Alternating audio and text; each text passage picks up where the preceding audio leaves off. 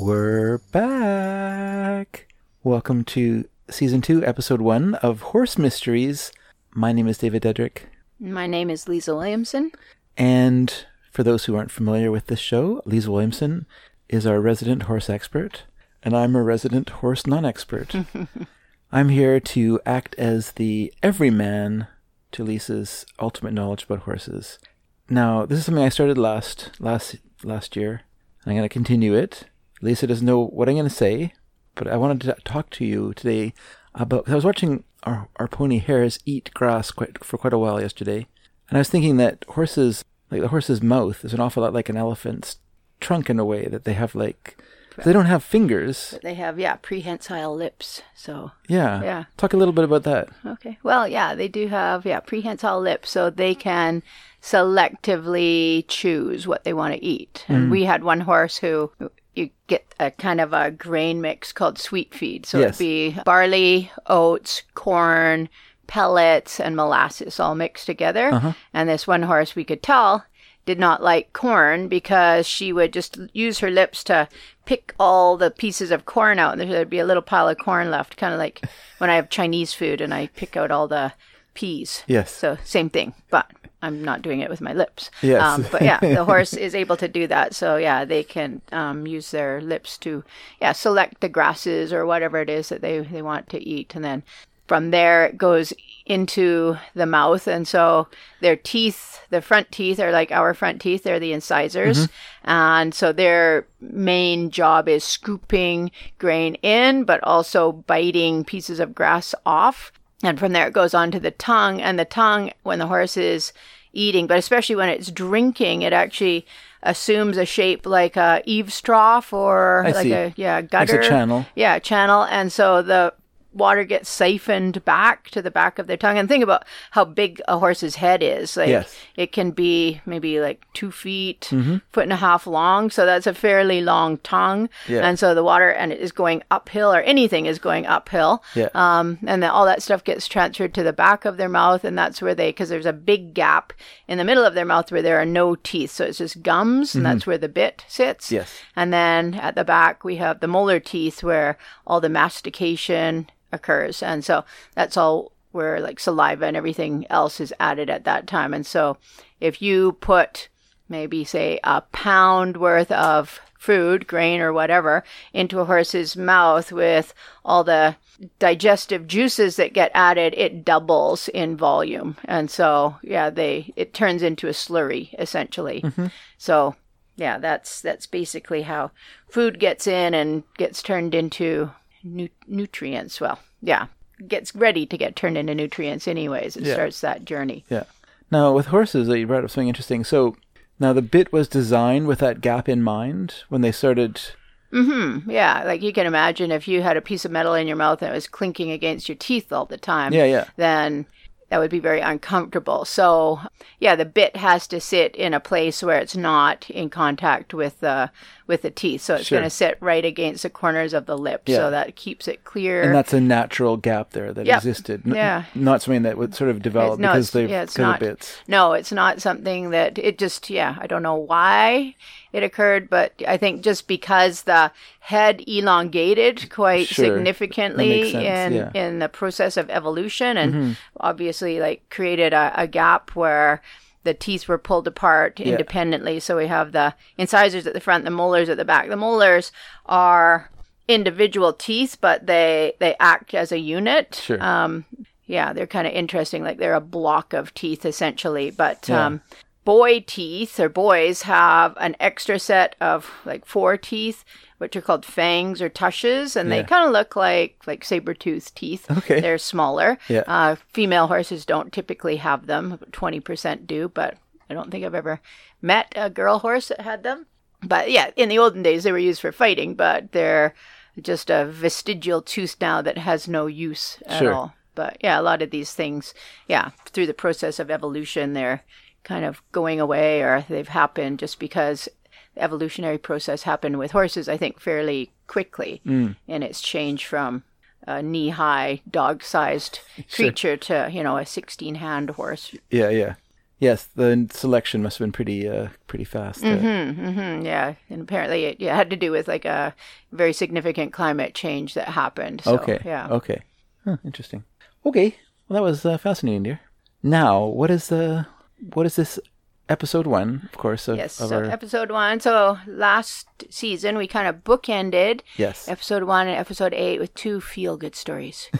So we had the Secretariat baby kidnapping, if that sounds good. And then we had the gamblers, if that sounds good. But they were actually, I think in the conclusion of them, they were... Sure, compared to other grisly tales. Yes, yeah. So we're doing... good. Yeah, we're doing some bookends this year as well, or this season as well. Okay. But not happy stories. Not happy stories? No, but you'll see when we get to episode 8, you'll go, oh yeah. And anyway, you might actually recognize some names in this because there's a bit of a callback to a individual we met in season 1 in this story. Uh-oh. All right. Well, what's it called? I couldn't think of a good name for this one. Okay, So I just called it Candy. That's a good name. I guess. It's good enough for Terry Southern. That's what he named the novel. Oh, really? Yeah. Oh, okay. Okie dokie. So, shall we start? Sure.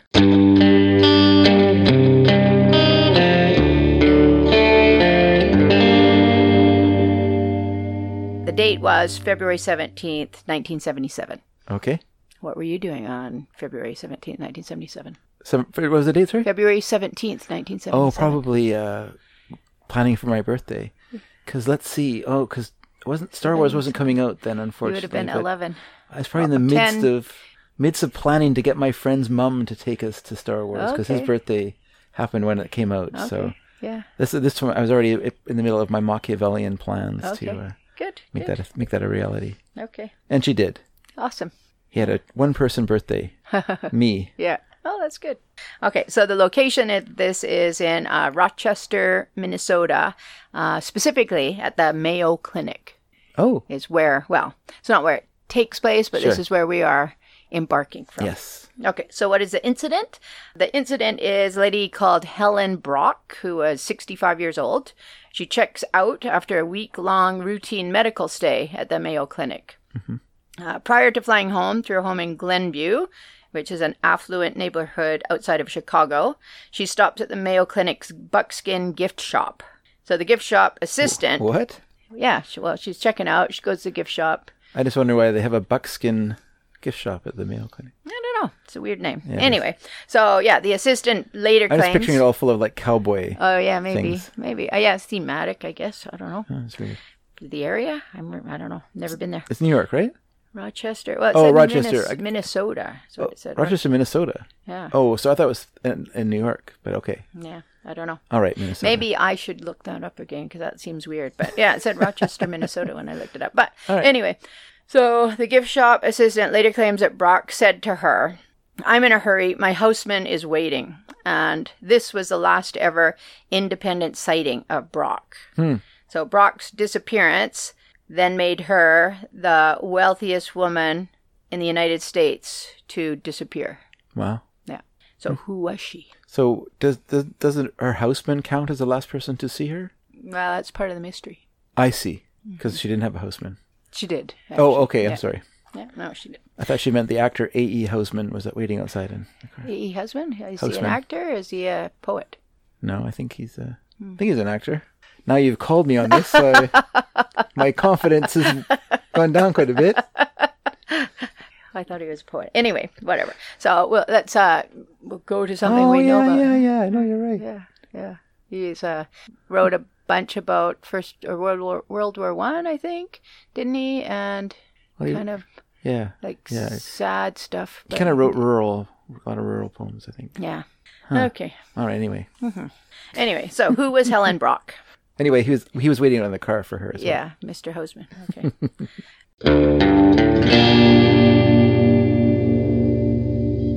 So she was born Helen Voorhees in 1911 on a small Ohio farm. She married her childhood sweetheart at age 17, but they divorced when she was age 21. Then in 1955, when she was 38 years old, she moved to Florida. and began working as a hat check girl at the prestigious Indian River Country Club in Palm Beach. I see. So she met a guy called Frank Brock there, and he was heir to the E.J. Brock and Sons Candy Company, which at one time was the largest candy manufacturing plant in the world.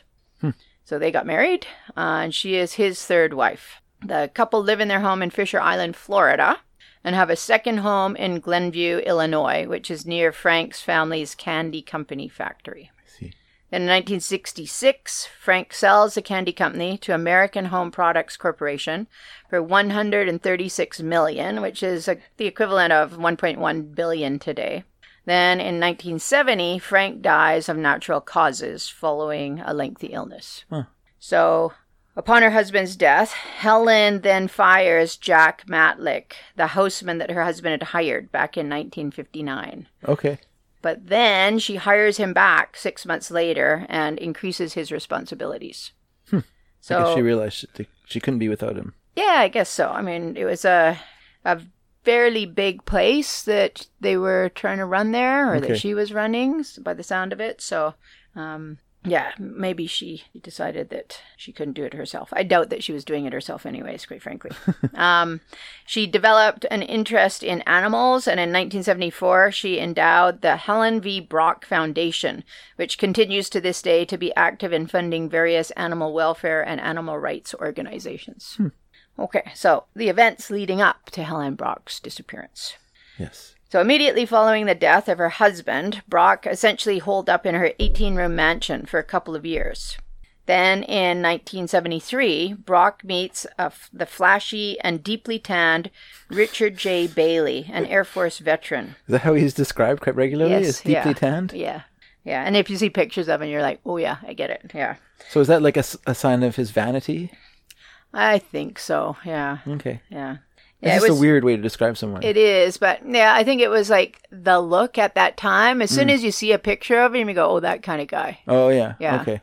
So anyway. A man's man. I guess, yeah. So, yeah, they met at a dinner party. She had been set up by a mutual friend who had just met Bailey at a car wash. So Bailey is the owner of Oakbrook Stables, Bailey Stables, and Country Club Stables in Morton Grove, which is just outside Chicago. Okay. The barns specialize in riding horses and show horses, especially hunter jumpers. Okay. So Bailey... Let me just interrupt you to ask you this question. What are hunter jumpers? Hunter jumpers, well, hunters, if you think of England back in the olden days, and people going fox hunting. Fox hunter would have been a horse, usually around 16 hands, typically, that could have good endurance. It's not sort of a fast, spazzy horse. You want a horse that just goes in a steady pace. Sure. Because often the fox hunt would last for 5 hours or more. Yeah. Not at all. Or not at all, yeah. So what you want, though, if the fox hunt actually happens, is a horse that's a steady goer. It's a horse that's very quiet. It's a horse that is obedient. It's a horse that jumps what you pointed at. And so that's today what a hunter is, but we've transferred that from going around chasing fox in a forest and around in fields into a ring. Yeah. And so they kind of simulate the sort of jumps that you would see outside in a field into a riding ring. So you might have birch poles, or you might have a lot of shrubs like brush, that sort of thing. Yeah. In the olden days, you would have fake walls, things like that. Yeah. Chicken coops, whatever. Okay. Jumpers are different. So jumpers are what you would see if you were watching show jumping at the Olympics. Yes. And they are basically the horses that jump really high jumps and really wide jumps. And it's a contest of who can jump faultless to begin with, not have rails, not have stops, and then beyond that to determine the winner, who is the fastest. So you have to be fast, agile, and very athletic. Yeah. And when you say rails, you mean knocking down the poles. Yeah, poles, jumps. So that's what hunter jumper. And it's a very big industry. So like nowadays, Bruce Springsteen's daughter, she is riding in jumpers. The guy that Microsoft. What's his Bill name? Gates? Bill Gates. His daughter is riding in jumpers. Was she in the Olympics? No, that was Bruce Springsteen's daughter in the U.S. team. Okay. Yeah, and so, yeah, there's a lot of kind of well-known people right now. It's good to see that it's not the domain of just the wealthy. Yeah, exactly, yeah. Everyone can play. Yeah. So that's unfortunately what it's very much turning into. Not that it wasn't an elite sport to begin with, but yeah, it's getting very much that way. Anyway, back to our story. So Bailey is 45 years old, so he's a good 20 or more years younger than our Mrs. Brock. Okay. But the two of them enter into a romantic relationship. Oh, great. Yep.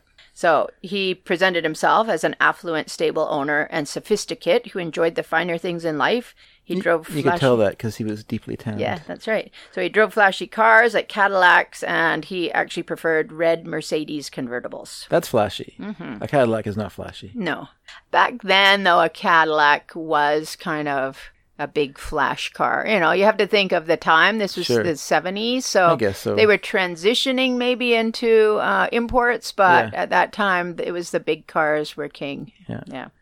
If you wanted to look like you're driving a luxury liner around, drive a Cadillac. Yeah. Okay. What Brock didn't know was that Bailey was the son of Kentucky dirt farmers. He only had an 8th grade education. He was barely literate. He had a long history of romantic involvements with well-off women, and he used his position as a stable owner and trainer to gain their confidence. He was also married. Oh. He had wed his long-suffering wife Eunice, who was a 4th grade teacher after he got out of the Air Force. So they had a decades-long marriage. Wow. Bailey would utilize Lonely Hearts columns to find victims for his schemes. He would also annually visit Florida to look for wealthy widows and divorcees. He regularly defrauded many women this way, and again, some of it over the course of his 41-year-long marriage. He had promised to marry these women, even though he was already married, and then he would bilk them of their money. He made his living more working this way as, say, a con artist than via any legitimate equestrian ventures. Huh. Yeah. Interesting. What a guy. Boy, to go a little bit more into detail about how he actually did this, Jeremy. Taking notes. Yes. I'm not deeply tanned enough for that. No. So he began a steady campaign to woo Brock. He showered her with flowers and attention. Is that what you do? You already lost taking your notes interest. Here. Yeah. So flowers and he was a former dance instructor at the Arthur Murray Dance School, so he considered himself a wonderful dancer. Sure. And the couple would regularly go out dancing at places like the Pump Room in Chicago's Gold Coast, Hackney's in Glenview, and Fontainebleau in Des Plaines. And then one New Year's Eve, they even went to the Waldorf Astoria in New York City to dance to Guy Lombardo. Wow. But of course, Brock paid for all of it. Yes. Yeah. So that's point 2. Yes, that's the other important thing. So, additionally, the couple shared an interest in horses, both race horses and show horses. So, in 1970... So, do I have to show interest in horses, too? Yes. Oh, my point gosh. 3. I know. This is getting too It's much. a lot of work. It's a lot of work. Yeah, this payoff better be good. Okay. In 1974, while down in Florida together at Gulfstream Park Race Center, Brock mentioned to Bailey that she would be interested in purchasing some racehorses and threw out the figure of $100,000. So $100,000 in 74, that was a significant amount of money. Well, how many racehorses? She just said some. Okay. So in 75, Bailey contacted his brother, PJ, or Paul Bailey, who was a horse dealer. And he asked him to find some horses for Brock. So Paul Bailey dealt more with show horses, but eventually he was able to source some racehorse prospects for Brock to purchase.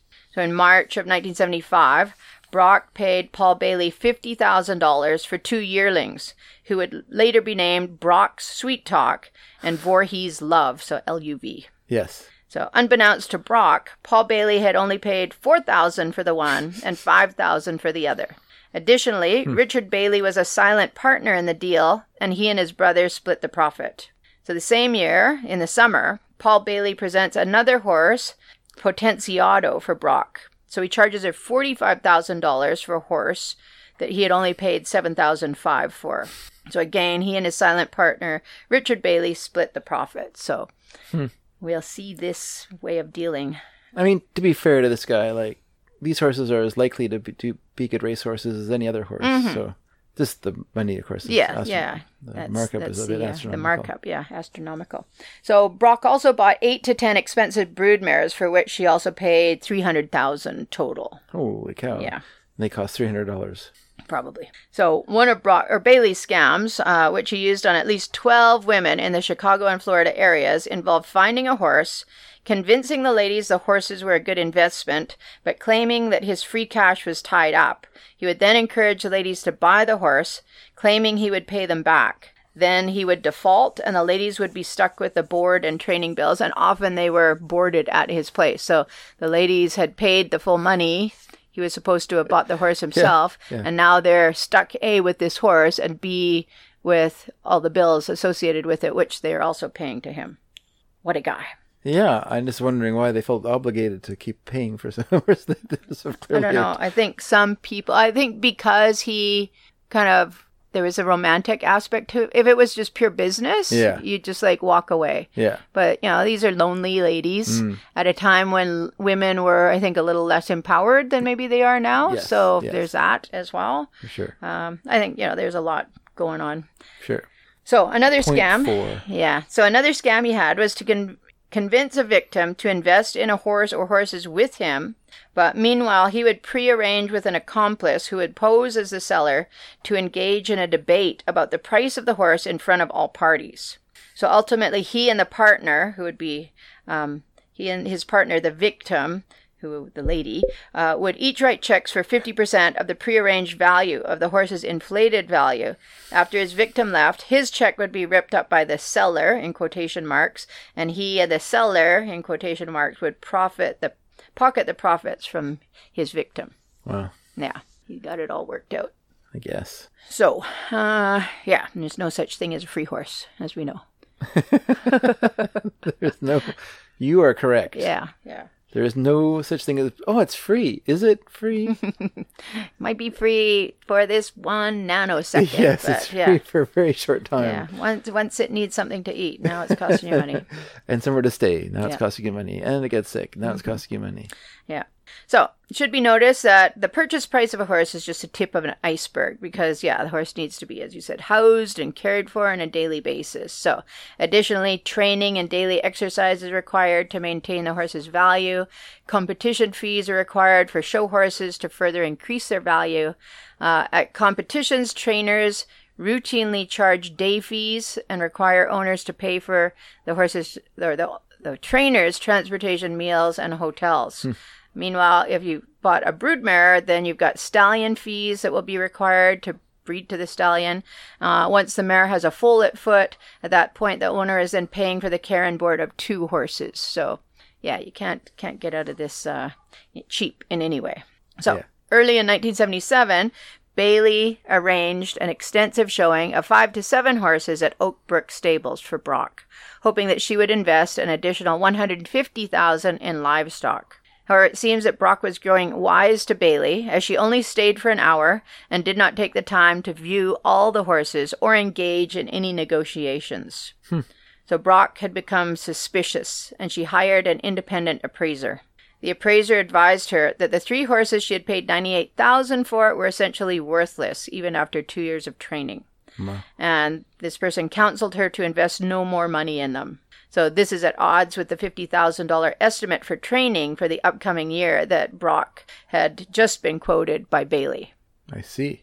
So now having a more critical eye and greater awareness of the situation, Brock visits her breeding stock and flies into an open rage, screaming about being cheated and threatening to go to the DA. This is a mistake? Yep. So Brock is furious and tells her friend about the situation. Her friend advises her to go to the DA.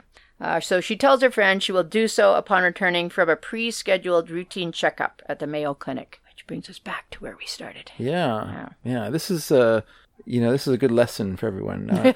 If you are in a situation like this, the first thing you do, there's 2 things you don't do. One is phone someone and then tell them you're going to tell them all the information when you see them. That guarantees that you will never be seen again. But also, you don't confront the person and then just leave them to their, Yeah. It's much better to sort of disappear, sort of, this is a very wealthy lady. She could have just gone anywhere in the world. Yeah, like to the Mayo Clinic for a week. Just go and hide there. Well, not even without making the threat first. Yeah, why not go to Europe? Yeah. And then you're well out of their way. Just go to Europe, have your underlings take care of all this for you, and then you're fine. You're on the Eiffel Tower until the guy shows up and pushes you off the Eiffel Tower. Yeah. Because he knows where you are.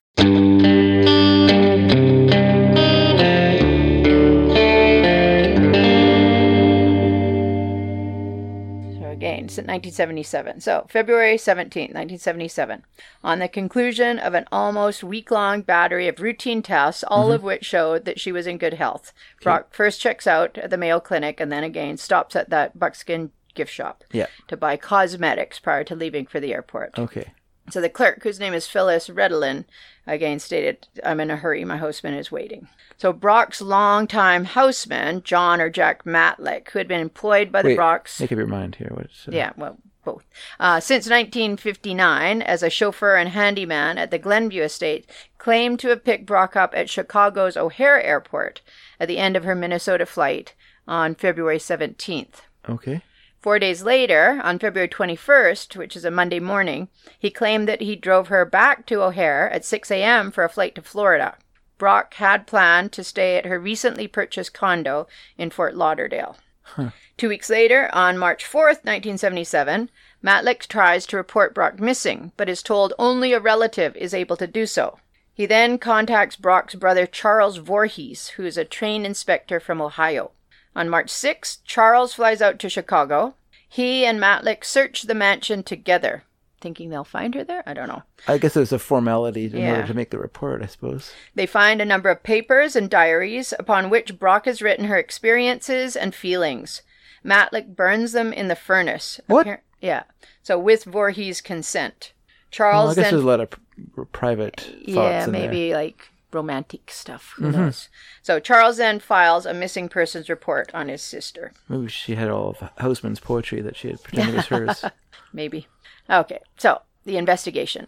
Brock's final comment to the gift store clerk about her houseman waiting for her caused some to believe that Matlick had actually driven to Minnesota to pick up Brock, and he was waiting for her outside of the Mayo Clinic rather than picking up Brock at O'Hare Airport, as he claimed to investigators. An investigation at the Minnesota airport could turn up no one who saw Brock there. The crew on the plane from Minnesota to Chicago reported that they did not see Brock on the flight. Brock made no phone calls over the course of the 4 days she was purported to have been at home. Friends who called reported that Matlick always answered and told them Brock was not in. Painters who were called in by Matlick that weekend to repaint 2 rooms over the weekend reported never having seen Brock at all. Matlick also had the carpet replaced in one of the rooms at the same time. Oh, that's something. Red flag. So additionally, Matlick also had Brock's pink Cadillac's interior cleaned and shampooed that weekend. Matlick told his wife he had to stay at Brock's mansion that weekend, which is something he never did, as there was so much work to do. Matlick claims to have driven Brock to O'Hare at 6 a.m. on Monday the 21st, February 21st, in the morning to catch a flight to Florida. However, the first flight to Florida did not leave until 9 a.m. Helen was not a morning person, and her friends stated she would never have booked a morning flight. No one at either O'Hare or the Florida airport recalled seeing Brock. There is no record of Brock purchasing an airline ticket for any destination anywhere on that day. None of Brock's friends were aware that she had planned to travel to Florida at that time. Her friends who typically picked her up at the airport when she was in Florida had not been alerted that she was going to be arriving. Bailey was, on that weekend, staying at the Colony Hotel in Palm Beach with another woman. He told investigators later that he traveled down on February 9th, and records show that he registered at the hotel on February 16th. He received a phone call from Matlick at the hotel telling him Brock would arrive in Florida on the 21st, so he was expecting to see her. When Brock did not arrive in Florida, Bailey claimed he called Brock's Illinois residence, but each time Matlick answered and told him Brock was not in. Bailey claimed he ceased trying to contact Brock as he felt she had dropped him over the horse sale incident. Brock's gardener claims to have seen Matlick with 2 strangers in Brock's home on the weekend that she disappeared. One of the strangers was a young woman dressed in baggy clothes and a blonde wig, similar to the one Brock usually wore. Police found a toll receipt in Matlick's possession dated Monday, February 21st, the day she was supposed to fly to Florida.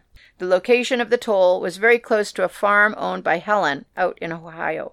The police searched Brock's residence twice and were unable to turn up any hard clues or locate either her suitcase that she was supposed to have brought with her from Minnesota or her last will and testament. Brock's personal lawyer refused to hand over a copy of Brock's will, as he said it would violate his client's confidentiality. I don't know why that is. Yeah, it's kind of odd because you think it's going to be read publicly anyway at some point. But I guess maybe just because she's still missing, she's not... I guess she could change it. I don't know. Yeah. Anyway, at this point, the investigation stopped. The police felt they had run out of leads. The police did not seem interested in pursuing Matlick as a suspect. Brock only had one living relative, Charles Voorhees, who apparently had no interest or curiosity in the outcome of the case. It's unclear whether the Brocks were aware that Matlick had a criminal record for robbery when they first hired him in 1959. It's also unclear whether they were aware that he regularly beat his wife. It was later determined that at the time of Brock's disappearance, Matlick was under pressure due to mounting gambling debts.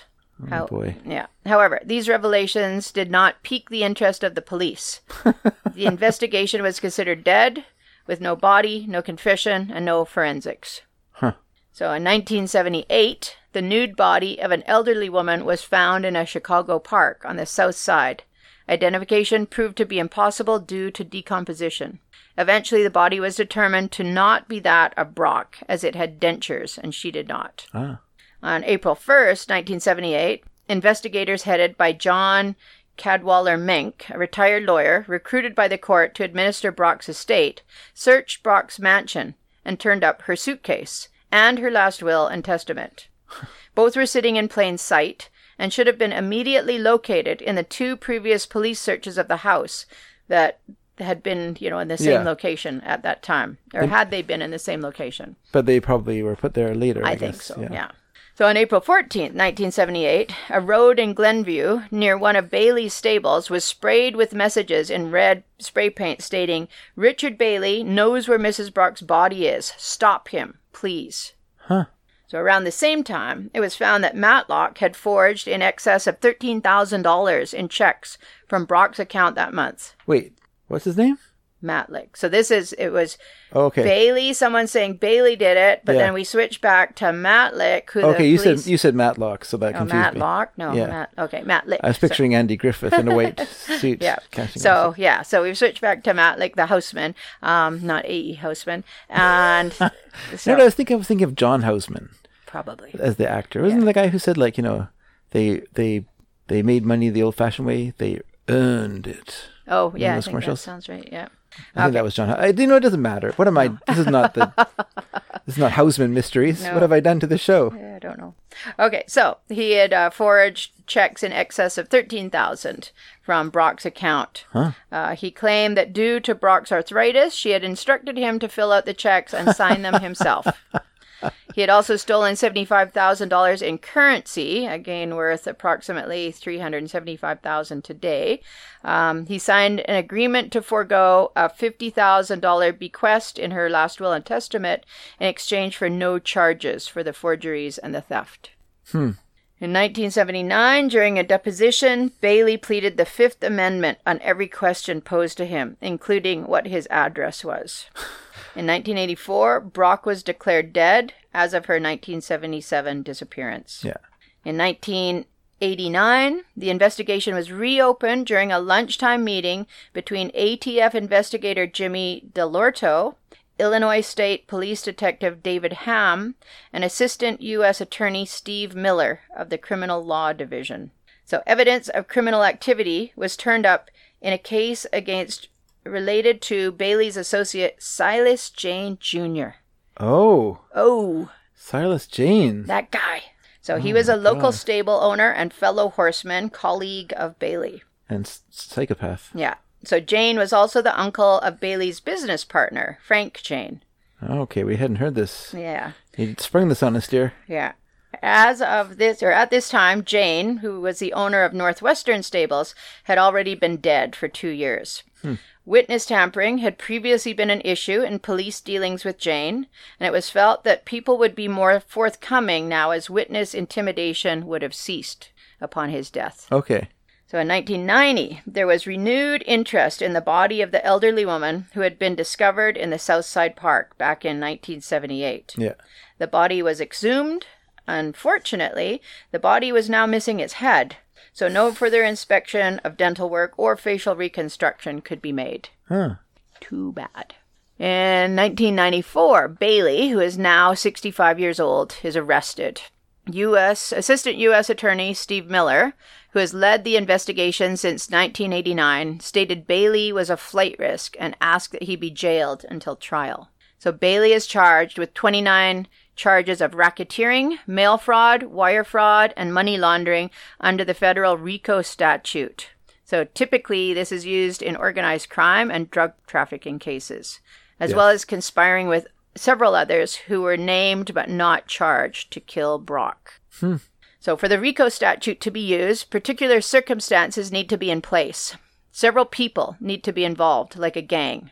The group of people have to commit a series of crimes that are more or less related, showing a pattern. The crimes have to continue for an extended period of time. One advantage of using the RICO statute for law enforcement is that there is no need to prove the defendant guilty beyond reasonable doubt regarding a crime. Instead, the prosecutors just need to prove that through a preponderance of evidence that the defendant is involved. And one of the people have to be married to Lucille Ball. Oh, he got Rico Ricardo? Is that no, wrong. Maybe I got the name wrong. So yeah. Anyway, Silas Jane, if you remember back to season 1, he had all those all those problems, many decades full of problems. So it was investigating his situation that I think they started putting all these pieces together and saw many of the same players in this Chicago show horse scene that were, Show horse scene? That's a polite way of describing it. Yes. Okay. Authorities had come to believe that Bailey had hired someone to kill Brock so that he could avoid being arrested for selling worthless horses. Authorities also believed that Bailey worked with a group of people to perpetuate not just this crime, but others connected to the equine industry. So at the 1994 trial of Richard Bailey, Chicago area horse hustler Joe Plemons, who had been picked up in by the Sacramento FBI on an isolated horse swindle, but is turned over to the Chicago authorities, offered testimony that Bailey had tried to hire him to kill Brock. Silas Jane's daughter also offers testimony that she had overheard her father and Bailey saying that Brock knew too much, in quotation marks. The daughter is then placed in witness protection. On April 4th, 1994, Richard Bailey marries prominent Chicago plastic surgeon Dr. Annette Hoffman, who is age 52, in Las Vegas after a whirlwind courtship. The pair had only just met and had been on only 2 dates. They traveled to Vegas, and Bailey popped the question at a wedding chapel. 2 weeks later, on April 22nd... So they just happened to be visiting a wedding chapel? Oh, yeah, I think he, kind of... Oh, yeah, so it wasn't an accident. No. I see what you're saying. Yeah. Step 5. On April 22nd, 1994, Dr. Hoffman has the marriage annulled when she becomes suspicious during their honeymoon that Bailey did not possess a credit card. She hires a private detective who uncovers that Bailey is actually 10 years older than he had claimed he was. Yeah. He is not financially solvent, and he has a history of defrauding wealthy women. And isn't he married still? He and his wife had got divorced by this point. She finally got it.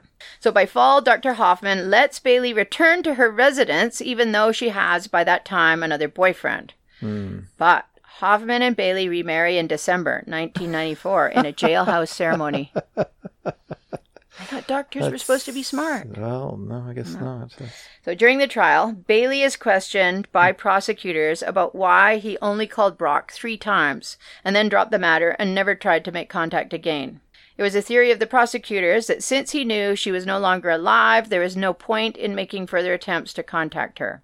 It should be noted that at this time, Bailey was still boarding all of Brock's horses at his various stables. Okay. So due to Brock's connections, Bailey felt he would be found guilty and put in jail. He waived a jury trial and pleaded guilty to racketeering and fraud.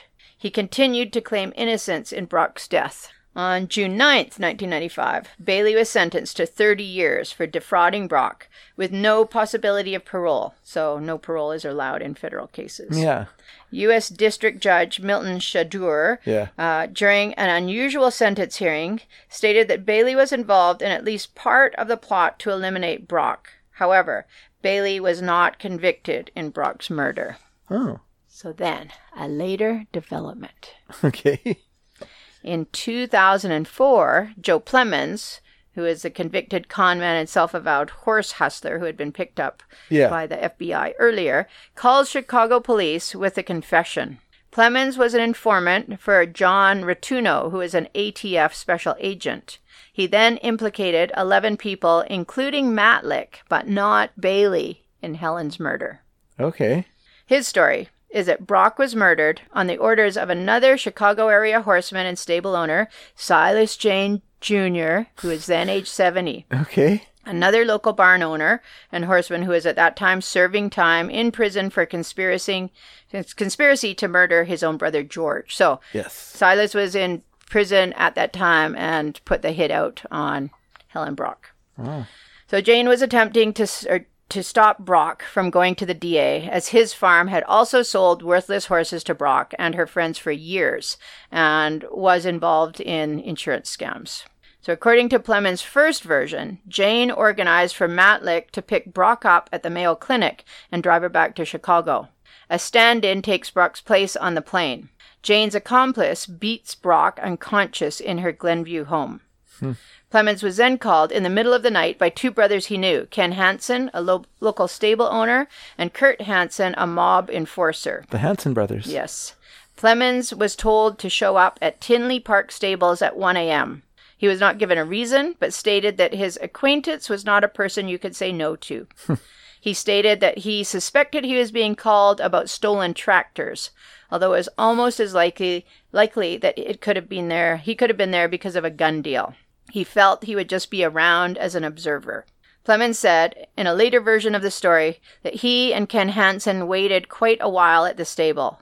Then a Cadillac drove into the riding arena, so it would have been an indoor ring, pulled up beside a parked station wagon, so he was there when Brock's body was lifted out of the trunk of the Cadillac and then placed in a station wagon. He stated that he recognized a woman, whom the horse people called the Candy Lady. It was Helen Brock. She had been beaten and was black and blue around her face. Plemons had grabbed Brock's feet, while Ken Hansen grabbed her shoulders to transport her from car to car. Ken then claimed to have heard Brock moan, so her body was dropped on the floor of the arena. Plemons was given a gun by Kurt Hansen and told to shoot Brock twice. Kurt Hansen was pointing a double-barrel shotgun at his chest and stated if Plemons did not shoot, there would be two bodies in the blanket. Plemons then shot Brock twice and turned and left the arena. One version of the story had Brock's body then being cremated in her own home's furnace. Another version had Plemons in the car with the group, and that Brock's body was cremated in an Indiana steel mill just off Interstate 65. 2 mill employees held open the furnace door. Plemons gave his account under the condition that it not be used to prosecute him. Prosecutors stated that Plemons' account does not provide any information that can be used to bring charges. Lawyers for Ken Hansen denied that their client had any involvement. Plemons was unable to provide any corroboration, and his story was dismissed by the authorities. Plemons later recanted in 2005.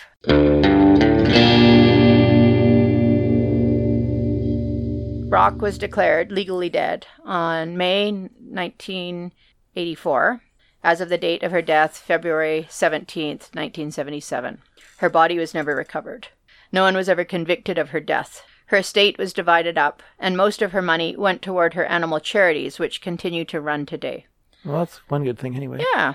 In 1987, Silas Jane dies of leukemia. Thank goodness. Yeah. In 1990, Eunice Bailey divorced Richard Bailey after 41 years of marriage.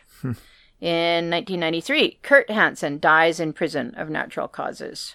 On March 21st, 2005, Bailey requests a new sentence hearing for the fraud charges, taking into account new evidence that has been turned up, suggesting his innocence in the murder conspiracy. His request is denied. Ken Hansen is eventually convicted and sentenced to 200 to 300 years for several unrelated 1955 murders that were uncovered during the investigation into Brock's disappearance. Those ones are so gory, we won't ever hear of them on this show. Is that right? Yeah. Oh my gosh. Really horrible people. It just seems so crazy that existed at all, like, and for so long. For so long, and when you think about the type of people that were going to these people and employing them and actually holding them in regard and in high esteem, and I guess that's it. You know, they had the patina of sophistication, knowledge, everything. Being good horsemen and whatever else you would want to call them. And then you combine that with just the unfortunate, I don't want to call it ineptitude or incompetence, but just the limitations of the police of that time. Mm-hmm. You know, like... And the corruption, I think that was, we also saw. We saw a lot of corruption, obviously. But I just even in terms of, like, technique and stuff like that, you know, this is what, you know, like when you think about murder in that time period, like, what did they have to go on? Like, blood type. Mm-hmm. That's it. Mm-hmm. You know? Yeah, and I think the fact that there's so many separate, even within the Chicago area, because... which was a very corrupt city, obviously, because from the gangs of the 20s, you know, onwards. I mean, it just must have that whole city just must have been run on corruption. Yeah, I think so. But even once, you know, if you got good policemen, I think... Like, what broke this case and what broke a number of other cases is good policemen, but one was from the ATF and one was from the Chicago investigation, and then this other one was from some other, and, you know, each of them had little bits of information, but no one had all the information. That was part of the limitations, right? There's this lack of cooperation, because everyone has their own, you know, their own territory where they've, you know, carefully marked off with their urine where their... The thing is that no one can, like, trade information. You see that all the time when we look at, you know, serial killers from that time period where you're just like, how could no one catch this person? But, you know, no one put anything together because there was no one to put it together. Right. There was no overarching connectivity between them. And it just, you know, and then also all these departments acting against each other as well. So there's all this interdepartmental competition. And it just seemed like a situation where nothing... It's just a miracle that any murders were actually caught. Mm-hmm. You know? Yeah, horrible. Anyway, so this Ken Hansen, totally bad, horrible person. He died in prison September 2007. And then Matlick died. I hope they just throw them in a garbage can. Yeah, I hope so too. So Matlick ended up dying in 2011 in a Pennsylvania nursing home at the age of 79. In 2016, Bailey filed clemency requests with President Donald Trump, but it was denied. Plemons died in 2016 of esophageal cancer. But then in July 25th, 2019, Bailey, by this time 89 years of age, is released from prison. And then on January 24th, 2020, Bailey and Hoffman self-publish a book they have co-written, which is entitled Golden Tongue Volume 1. It tells why he didn't do this. It's kind of like O.J. Simpson's book, right. If I Did It. Yeah, so it's available for purchase for $12.95 and has sold 23,500 copies. Probably to curiosity seekers, not to people who actually think he's innocent. No, I cannot imagine that it's well written or anything like that. So, I think that's all it is. Why is it called Golden Tongue? Well, I think, you know, he had the gift of the gab, right? Sure, but that's not how you announce yourself. It's like, now I'm going to tell you why I'm innocent. I have the gift of the gab, by the way. Yeah, well, I think that's the only thing he had, so. Yes, I mean, it's so, you know, it's so funny, like, obviously our experiences with the horse world, at least my experience with the horse world, are very local, very low-key, very little of this, you know. I hope that there's very little of this going on in the pony club world we inhabit, that people aren't murdering each other and I don't know about it, because, you know, what happened to that person who was working on in the education part of that club? She hasn't been seen for a few days, yes. Yeah, I think even if you go, Argument further over up testing. further up the ladder into, hunter jumper world or dressage world or even the Western world, Yeah. you don't see that much. I think Chicago seemed to be a very unique area, and I think the name of that episode about Silas Jane was the Wild West, and that just to me that just encapsulated their whole sort of ethos. Yeah. And so, sadly, our episode 8 we will meet these people again, some of these players. So some of these names will come up again, and more. It's just so weird. It's a bunch of gangsters. Yes, that's all they are. But also horsemen. Yeah. That's the weird part about it. Like, they must have had some skills in order to carry on. Like, they weren't just always fake. They actually produced horses. They ran stables. They had successful, people who showed their horses. They had riders that, the ones they weren't murdering. They had riders that did well. Well, yeah. But I think, you make money and it's never enough. And like I said, with Silas Jane's brother, the one he killed, George Jane. George. I saw a picture of his place. These people, for the most part, kind of came from nothing. Yeah. And the place he had was just like, it was an absolute palace, a horse palace. Yeah. It just got taken by the government because they needed to put a road through or something. I can't remember why. And so he got some money for it. But, they were building kind of the American dream, in the horse world, these big horse palaces, and what do you need to fuel that? You need money. Yeah. And so, you're going to cut corners and be unethical. Yeah. Unfortunately, that's to them what it took to do that. Yeah. Huh. Yeah. So this story, I actually had never heard about it until I was watching Law and Order one day. That's right. And they kind of It they kind of conflated elements. Like they took different elements because it had like a horse killing part of it as well. Which these guys weren't at this point aren't involved in insurance fraud. The way those that particular one, it started with like someone killing a horse. I think it was like Mr. Pickles or something. Mr. Pickles has been killed at Madison Square Garden, and then they show up expecting to see some person, and it's a horse, and they're like, "What? That's a horse!" And then and then it's kind of segued into this lady who was killed, who basically was, Helen Brock. They changed the name, but it was this case. And there has been a book that's been written about this as well, which is quite interesting. But yeah. All right. Well, thank you, dear. You're welcome. That was very good. Yeah. We're calling that one Candy. Candy. So next week. Yes. Or next time. Next time. Our episode will be called A Good Shot. A Good Shot. Yeah. I like it. Yeah. That's mysterious. It's mysterious. Makes me think of it medically, but that might not be the case. Nope. Now that I think about it. I'm going to say nope. Darn it. All right. Well, that's a big clue. Nope. Something to look forward to. And hey, everyone. Thank you for listening to this episode. If you'd like to comment on this show, you can go to our home website, which is called sneakydragon.com. You'll find this episode there, and you are more than welcome to write some comments underneath it. Let us know what you thought of the show. Let us know you're happy to hear us again. By the way, you can also go to places like Apple Podcasts, where you can rate or review the show, and that helps us get noticed, because if no one talks about us, no one cares about us. So, yes, take the time to give us a couple of stars, preferably 5, or some nice comments so people know what we're doing. That would be great. We would appreciate it. And we will see you in 2 weeks with a story called A Good Shot. Yes. All about pool billiards, I think. That's what I'm guessing. Nope. Damn it. All right, everyone. See you in a couple weeks. Bye. Bye.